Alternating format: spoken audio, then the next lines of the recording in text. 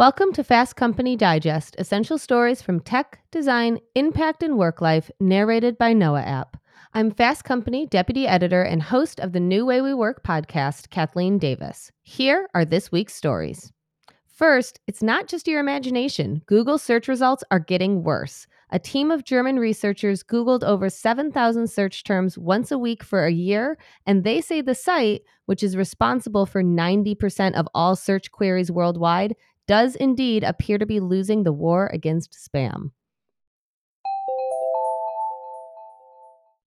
For Noah, this is Martin Buchanan reading from Fast Company, where on the 18th of January 2024, Clint Rainey writes, "Is Google getting worse?" This is what leading computer scientists say. You've heard this claim before, but a new study lends academic credence to the common refrain that Google is getting worse. For a paper that's being presented at March's European Conference on Information Retrieval, a team of German researchers Googled some 7,392 search terms once a week for a year. And they say the site, which is responsible for 90% of all search queries worldwide, does indeed appear to be losing the war against low-quality SEO spam. Internet users have complained about the supposedly decreasing quality of search results for years, they write, adding it is often attributed to an increasing amount of search engine optimized but low-quality content.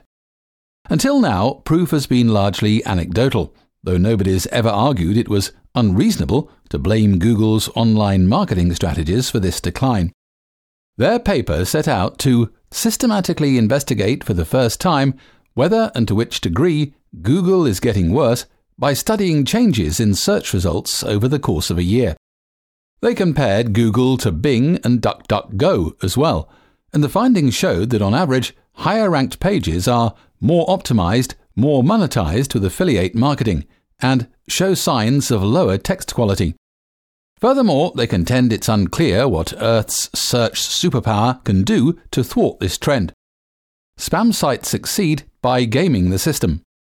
Even if Google tweaks its algorithm to demote bad actors, this proves to be a stopgap that only has a temporary positive effect, the paper states, because the spam sites are constantly finding creative new ways to climb back up in the rankings.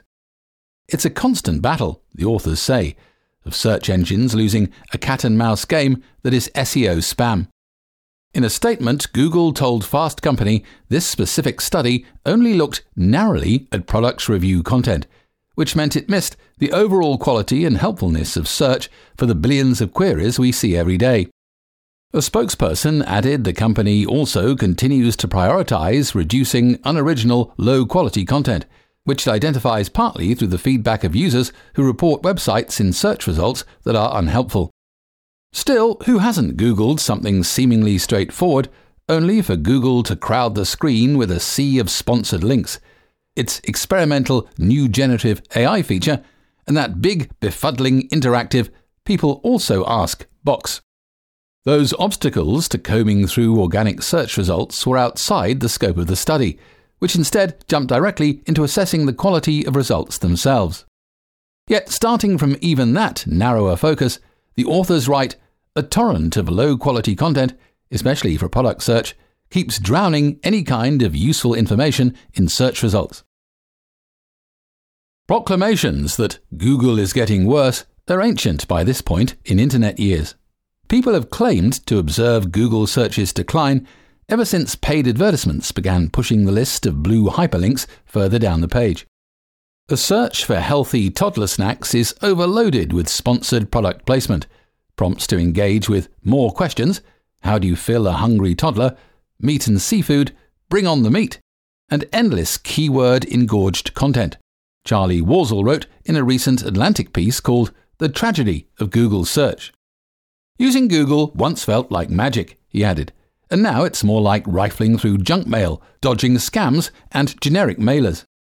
Former Yahoo CEO Marissa Mayer, an ex-Googler herself, explained in 2022 that if Google search has gotten worse, it's because the internet has too. Whether they agree or not, others argue the search engine is buckling under all this pressure, yielding results that may oscillate between unhelpful and outright inaccurate, and inspiring a search habit where some users even started appending Reddit in hopes of improving their results. The study's researchers acknowledge that Google typically outperformed the other search engines.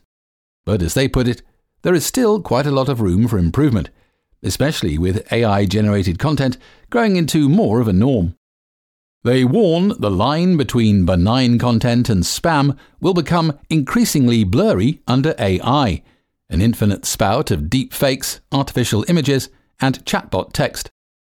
Just this past September, the top Google search result for the 1989 photo of Tiananmen Square's iconic Tank Man was a fake image created by AI, which showed him preoccupied with snapping a selfie.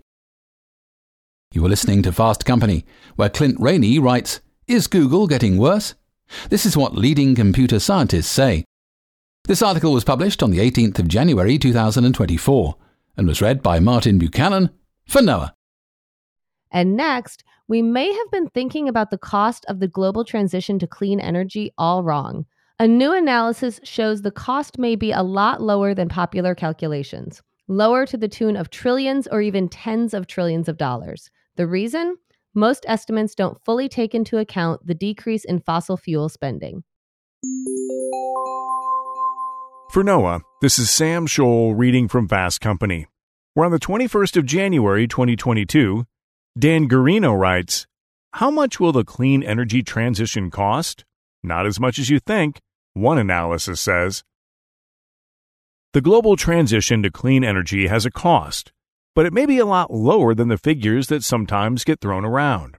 The differences are large, amounting to trillions and even tens of trillions of dollars. A new analysis from RMI, the Clean Energy Research and Advocacy Group, identifies what its authors say is a basic flaw in many of those estimates. They don't fully take into account the decrease in fossil fuel spending. This kind of narrative, that there's a massive surge in capital that's required, is simply incorrect, said Kingsmill Bond, a co-author of the report and an analyst for RMI whose work covers the financial side of the energy transition. The report finds that global capital spending, money used for equipment and property, among other things, on energy supply is on track to be about $2.5 trillion in 2030, up from $2.2 trillion in 2023. It's 2% per annum growth, Bond said. On a net basis, it's not much.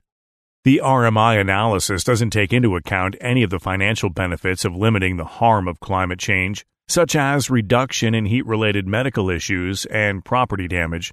The report serves as a counterpoint to estimates from organizations including McKinsey & Company and the International Energy Agency. McKinsey, the management consulting firm, said in a 2022 report that spending on energy and land use systems in the net zero transition would cost an average of $9.2 trillion per year between 2021 and 2050. Which is an annual increase of about $3.5 trillion per year from what was then the current spending level. McKinsey's authors noted that this increase would be the equivalent of half of global corporate profits and 1/4 of global tax revenue. That sounds scary, and it's misleading, according to Bond. McKinsey is making an unfair comparison, he said, because the global economy and energy spending are both growing, and would grow regardless of whether the system was based on fossil fuels or not. A fairer comparison would be between an economy aiming for net zero emissions and one with a business-as-usual scenario, with a slower transition to clean energy, he said. McKinsey includes this kind of comparison later in its report, showing that the average annual increase for a net zero scenario is about $1 trillion per year. McKinsey did not respond to a request for comment. IEA says that capital spending on energy was $2.8 trillion in 2023 and will rise to more than $4 trillion in 2030 under the net zero emissions scenario, which is one of the several scenarios in its World Energy Outlook. Paris-based IEA does research to help its 31 member countries, including the United States, plan and manage to meet their energy needs. Bond and his co-authors argue that IEA is misleading in its estimates because it is lumping together several categories of capital costs, some of which are more appropriate to include than others. I asked IEA for a response. It's a bit difficult to respond as many of the points are unclear or couched quite vaguely, said Tim Gould, IEA's chief energy economist, in an email. He said IEA clearly accounts for declines in fossil fuel capital spending, so he thinks this aspect of RMI's critique is misplaced. The clash is largely about how those declines are calculated and communicated. I can see what RMI is saying and can also understand why IEA is confident in its approach. It's important to specify that RMI's report uses IEA spending estimates as the basis of its analysis, so the two have a lot in common. The difference is that RMI is making what the authors say are justified adjustments to IEA's numbers as part of a larger argument that a decline in fossil fuel spending should be viewed as reducing the cost of the energy transition. I find Bond's way of framing this topic to be compelling, including the idea that the world has more than enough money to pay for a rapid transition. But there are some shortcomings in speaking so broadly about a shift whose pace will vary a lot by country and region. The report acknowledges that there is a lack of available data to estimate costs in emerging markets, like regions within Africa. If the transition in those places is unusually slow and expensive, it could undercut the main thrust of the report's argument. Bond said he and others at RMI are working to get a better handle on costs in the places where this information is often lacking. One of my main takeaways from this report is that the transition to clean energy is not some strange thing with astronomical costs that should be feared. It's the track we're already on. The key question is not the destination, but how quickly we will get there. Fossil fuel companies have a lot to gain from a slow transition, and that's what animates much of the discussion we're having and will continue to have. You were listening to Fast Company, where Dan Garino writes, "How much will the clean energy transition cost? Not as much as you think," one analysis says. This article was published on the 21st of January 2024 and was read by Sam Scholl for NOAA.